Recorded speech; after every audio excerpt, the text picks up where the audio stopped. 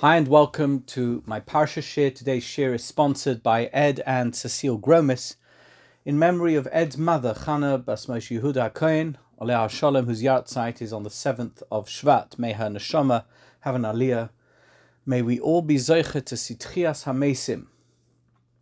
Today, I'm going to take a deep dive into the heart of Parshas Va'era and Parshas Bo, into an aspect of the Exodus story that is totally central to the narrative, but is generally only understood in very superficial terms. I'm talking about the Eser Makos, the 10 plagues, the series of collective punishments meted out by God to the Egyptians, beginning with all the water turning to blood and ending with the climactic death of all the firstborns at the stroke of midnight on the night of the Exodus itself, Yetzias Mitzrayim.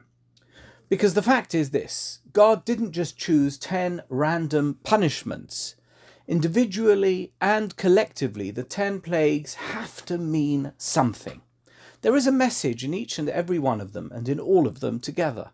The 10 plagues stand at the intersection of divine communication and human understanding. They are very real events with consequences in terms of people's lives, and they were directly imposed by God in sequence, deliberately, and therefore they are God talking to us. What was he saying to us? What is he saying to us now as we read them 33 centuries after these plagues happened? The Kli Yakar commentary introduces his understanding of the 10 plagues with 3 psukim. The first in Perek Zayin, Pasuk Yud Zayin, Koyama Hashem, B'zois teida ki ani Hashem. So says God, by this you shall know that I am God. The next pasuk that he quotes is in Perek Ches, Pasuk Yud Ches, Leman teida ki ani Hashem b'kerev ha'aretz, so that you shall know that I am God in the midst of the land. And finally, Perek Tes, Pasuk Yud Daled, Ba'avur teida ki ein kamoini b'chol ha'aretz, so that you shall know that there is none like me in the whole world. The Kli Yakar identifies these 3 statements as being associated with the familiar breakdown of the 10 plagues into a set of 3. The first being Tetzach, an acronym for Dom, blood, Tzefardea, frogs, Kinim, lice. The second set is Adash, an acronym for Orov, wild animals, Dever, pestilence, namely the death of all the livestock, and Shechin, boils. The final set is Ba'achav, which is an acronym for Barod, hail, Arbe, locust, Choshech, darkness, and Bechoros, firstborn, who all died in that final almighty blow against Egypt. The first pasuk of the 3 quoted by Kli Yakar, Koyama Hashem b'zois teida ki ani Hashem, so says God, by this you shall know that I am God, is associated with the first plague of the Tetzach set. Similarly, the second pasuk quoted by Kli Yakar is stated in the first plague of the Adash set, Leman teida ki ani Hashem b'kerev ha'aretz, so that you shall know that I am God in the midst of the land. And then in the first plague of the Ba'achav set, it says, Ba'avur teida ki ein kamoini b'chol ha'aretz, so that you shall know that there is none like me in the whole world. The Maharal of Prague also discusses this, and he explains, it's quoted by the Kli Yakar, that Paroi, the arch-villain in the Exodus story, who represents the evil that opposes God at every turn, and is representative of that evil even today, Pharaoh, says the Maharal, denied 3 things. The first thing he denied is the existence of God, which is why in the first plague God said, do you know why I'm doing this to you, Pharaoh? I'll tell you why. B'zois teida ki ani Hashem. By this plague you shall know that I am God. You will realize your denials were wrong, and I do exist. The second thing that Pharaoh denied is this: even if one were to say that there is a God in existence, he does not concern himself with the ordinary affairs of mere mortals. He would be a lofty being, far above the petty existence of human beings. That's why God said, Leman teida ki ani Hashem b'kerev ha'aretz, so that you shall know that I am God in the midst of the land. Hey, Pharaoh, you see this plague? Yeah, I'm right here, in your face, not in some heavenly realm where I don't get involved with your day-to-day life. The third thing Pharaoh denied was the ability of God to change nature at all. Nature is preset, Pharaoh argued, and even if there is a God, nature will never change. And that's why God said, Ba'avur teda ki ein kamoni b'chol ha'aretz, so that you shall know that there is none like me in the whole world, meaning he can act according to his will, even if it goes against the laws of nature. So far, the Kli Yakar is giving us a profound understanding, via the words of Maharal, of the escalating nature of God's revelation through the plagues. Each set of plagues corresponds to a specific denial by Pharaoh, and each serves to systematically dismantle these denials. Pharaoh was an atheist, so the first set of plagues, Tzach, blood, frogs, lice, addresses the fundamental acknowledgement of God's existence. In these plagues, Pharaoh's declaration of ignorance of God is directly challenged. The plagues demonstrate God's presence and power in a tangible way, refuting Pharaoh's atheistic stance. Then, there is Pharaoh's denial of God's involvement in the world. For this denial, there was the second set, Adash, wild animals, pestilence, boils, which progressively show God's active involvement in earthly matters. These plagues counter the deistic view of Pharaoh that even if God exists, he remains distant and uninvolved in the world's affairs. The specificity of these plagues, particularly in sparing the Jewish nation from being afflicted, illustrates a divine providence that is intimately engaged with the fate of every creature. And finally, there is Pharaoh's denial of God's power over nature. The final set of plagues, Ba'achav, hail, locust, darkness, and then the death of the firstborns, addresses the most profound denial, the limitation of divine power, particularly over nature. By manipulating natural forces in unprecedented ways, these plagues asserted that God is not bound by the laws of nature. Instead, he wields them at will to fulfill his will. Through this layered approach, the Kli Yakar is revealing that the 10 plagues were not just punitive measures, but rather they were educational tools designed to reveal aspects of God's character and power. Each plague served to dismantle Pharaoh's resistance and to demonstrate to the Egyptians, the Israelites, and to generations thereafter, to us, which means us today, right now, as we read the Torah, we can see the multifaceted sovereignty of God. The Kli Yakar continues his insightful analysis of the 10 plagues, elaborating even further and getting more granular. Here are his words.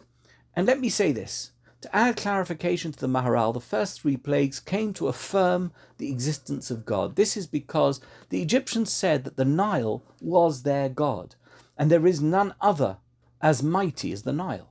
Therefore, God acted against their God, the river Nile, to show that there is one who is higher than the highest.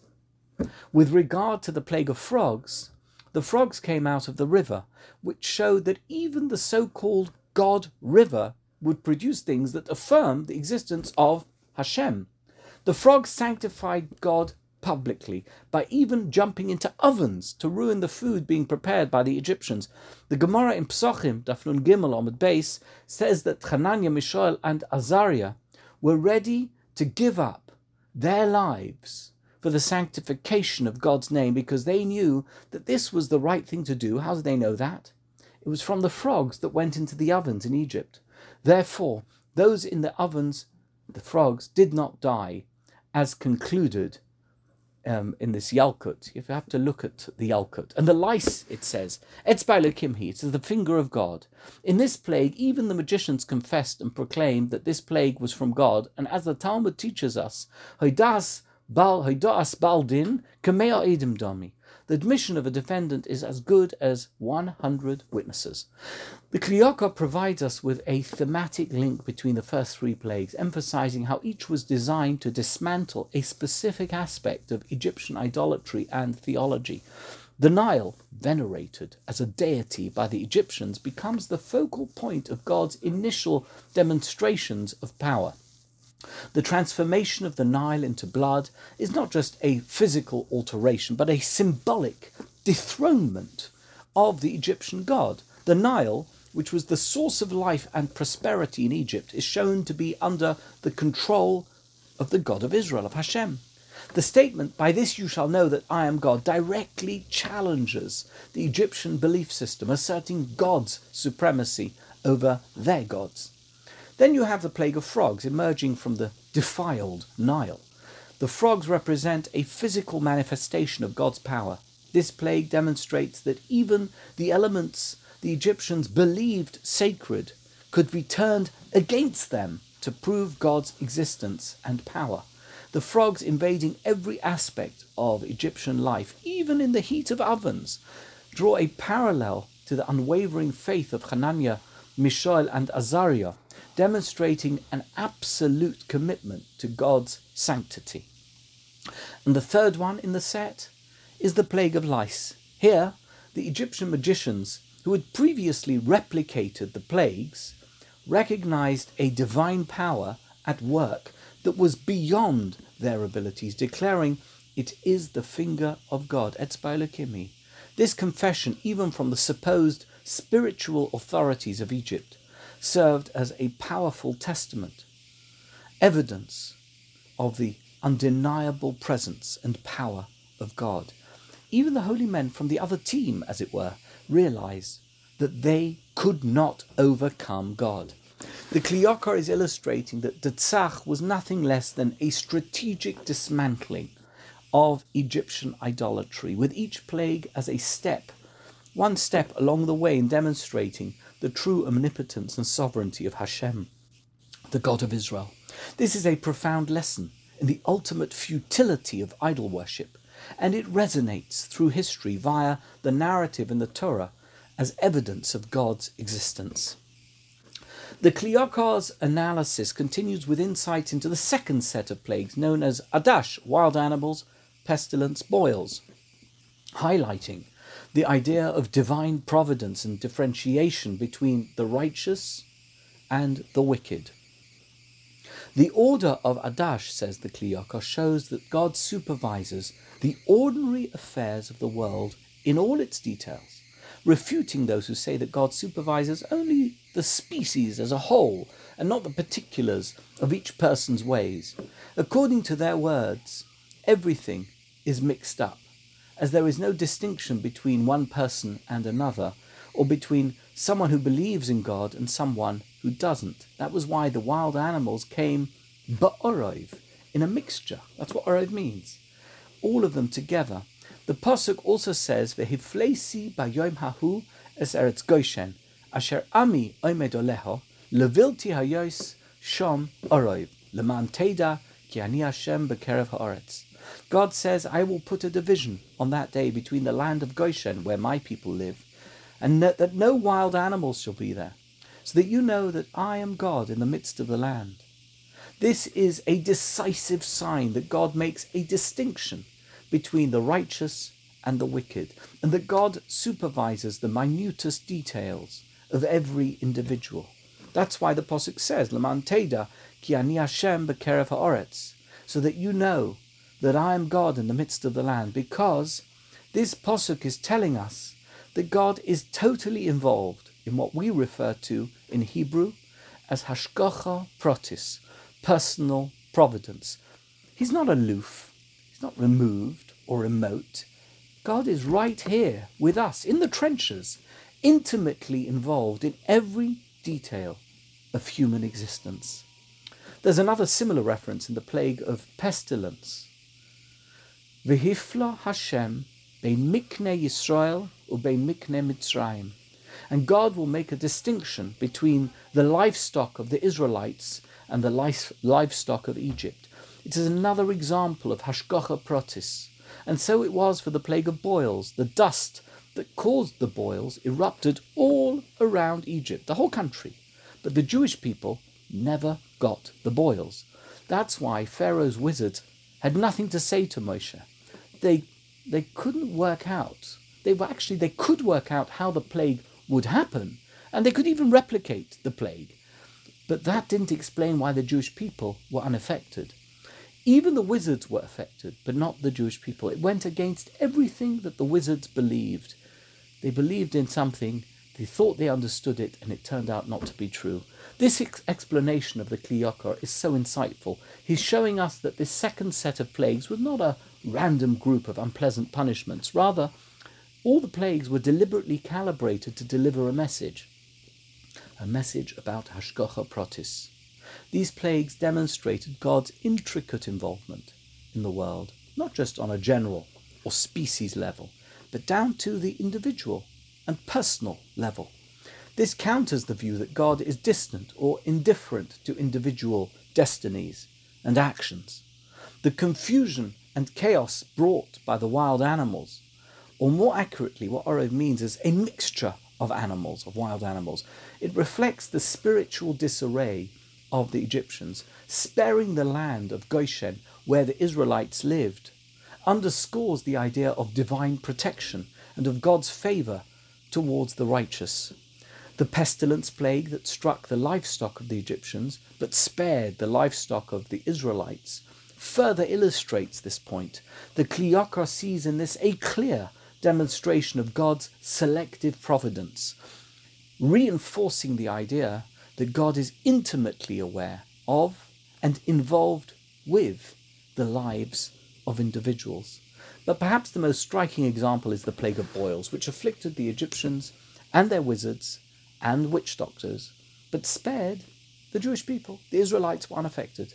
The wizards, who had previously managed to replicate or explain away the plagues, were rendered powerless and could not even stand before Moshe Rabbeinu, before Moses. This signifies a turning point in the plagues narrative. The phoniness of the Egyptian magicians is laid bare, and the undeniable power of God is made manifest. Through these plagues, the Kli Yakar illustrates a God who is deeply concerned with justice and righteousness, actively distinguishing between those who follow his ways and those who oppose them and deny him.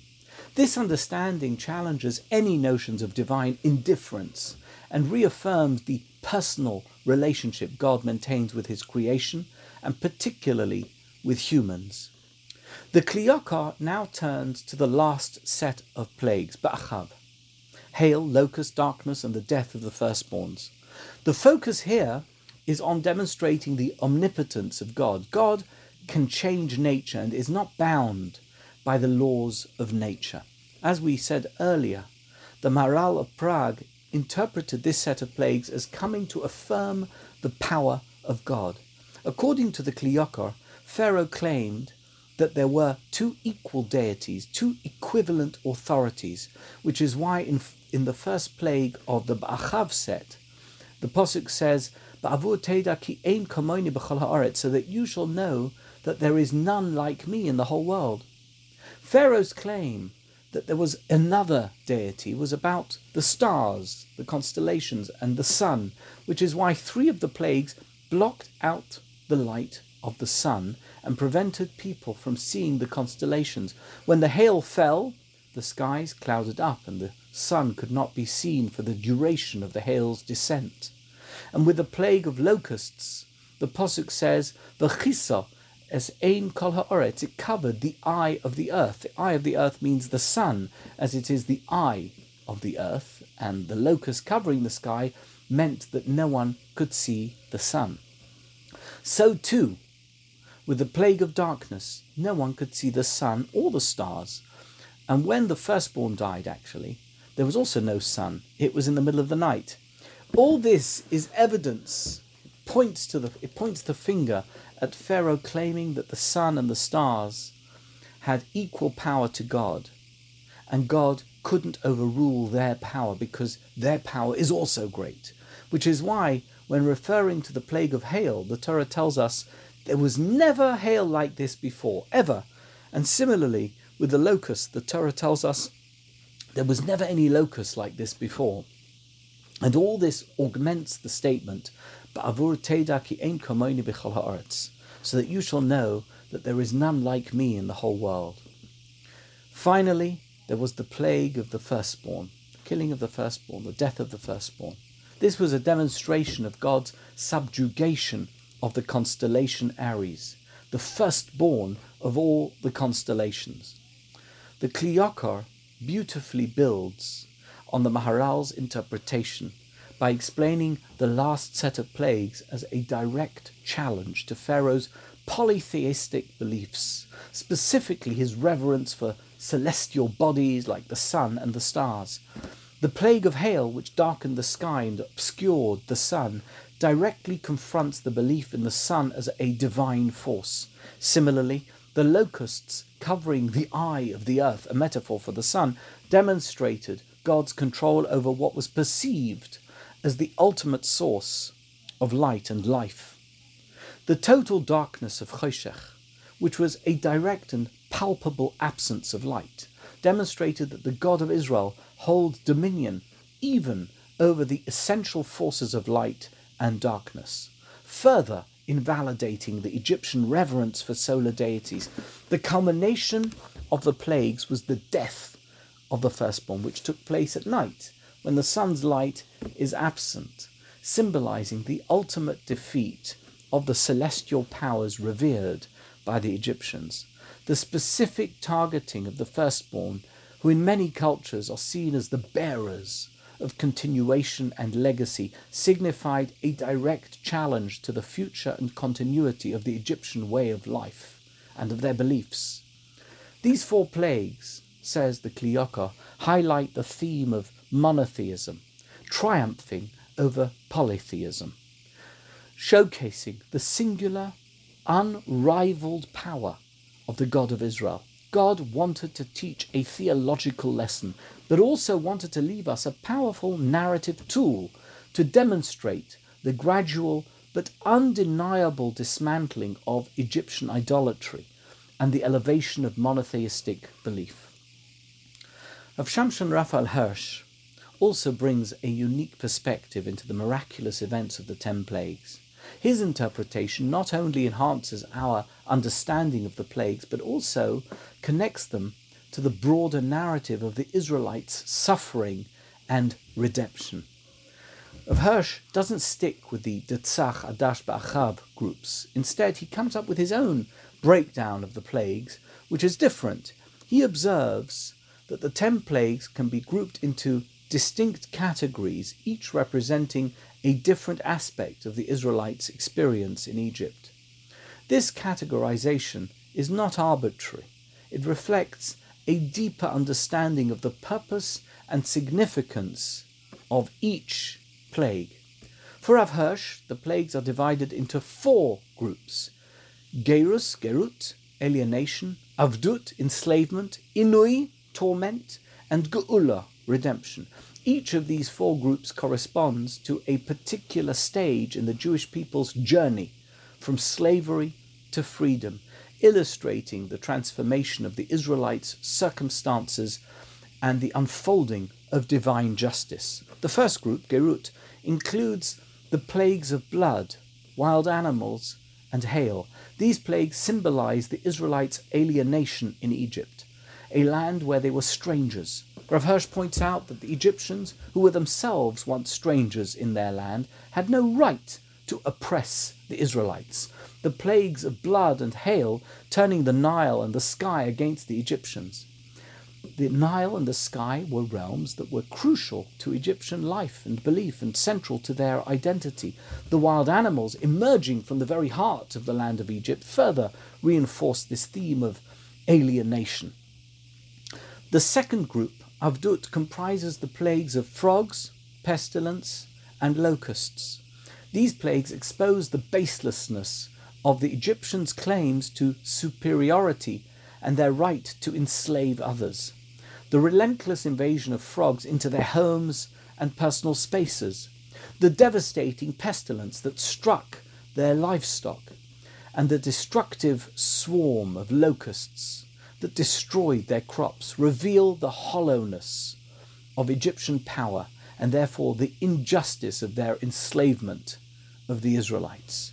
Inui, The third category includes the plagues of lice, boils, and darkness. These plagues represent the physical and psychological torment inflicted upon the Israelites. The lice emerging from the dust, the painful boils, and the overwhelming darkness that engulfed Egypt serve as direct responses to the sufferings endured by the Israelites. These plagues forced the Egyptians to experience a fraction of the pain that they had inflicted, making them confront the reality of their vicious cruelty. Finally, the plague of the death of the firstborns represents Geula, the ultimate redemption. This final plague, striking at the heart of Egyptian society, the celebrated firstborns, was a decisive act that led to the liberation of the Israelites, of the Jewish people. It symbolized the end of oppression and the beginning of a new era of freedom. This plague demonstrated God's ultimate authority over life and death and his commitment to liberating his people while knocking out the most powerful element of Egyptian society, the firstborns. Rav Hirsch's interpretation of the 10 plagues offers us an alternative window into the profound meanings behind these events. The plagues were not just miracles. They were powerful messages of justice, a divine response to oppression, and a clear demonstration of God's unwavering commitment to his people, the Jewish people. Let's conclude our share today with a sweet and meaningful numerical allusion from the Baal HaTurim, who specialized in gematrias. According to the Baal HaTurim, the number 10 is not incidental. In Kabbalah, Jewish mysticism, the number 10 signifies the wholeness of creation and of divine emanation. The 10 plagues mirror this completeness, reflecting the 10 sephirot of creation and the 10 utterances, the Asara Mamoris of creation, which mirrors the idea that the 10 plagues led to an entirely new creation, namely the Jewish people, who emerged out of the crucible of these extraordinary events. There is, of course, much more to say about the 10 plagues, and I have various other shiurim on my website that are devoted to this wide-ranging topic. Please listen to those shiurim too, if you have time. But for today, this is it. Thank you so much for watching. Thank you so much for listening. Thank you.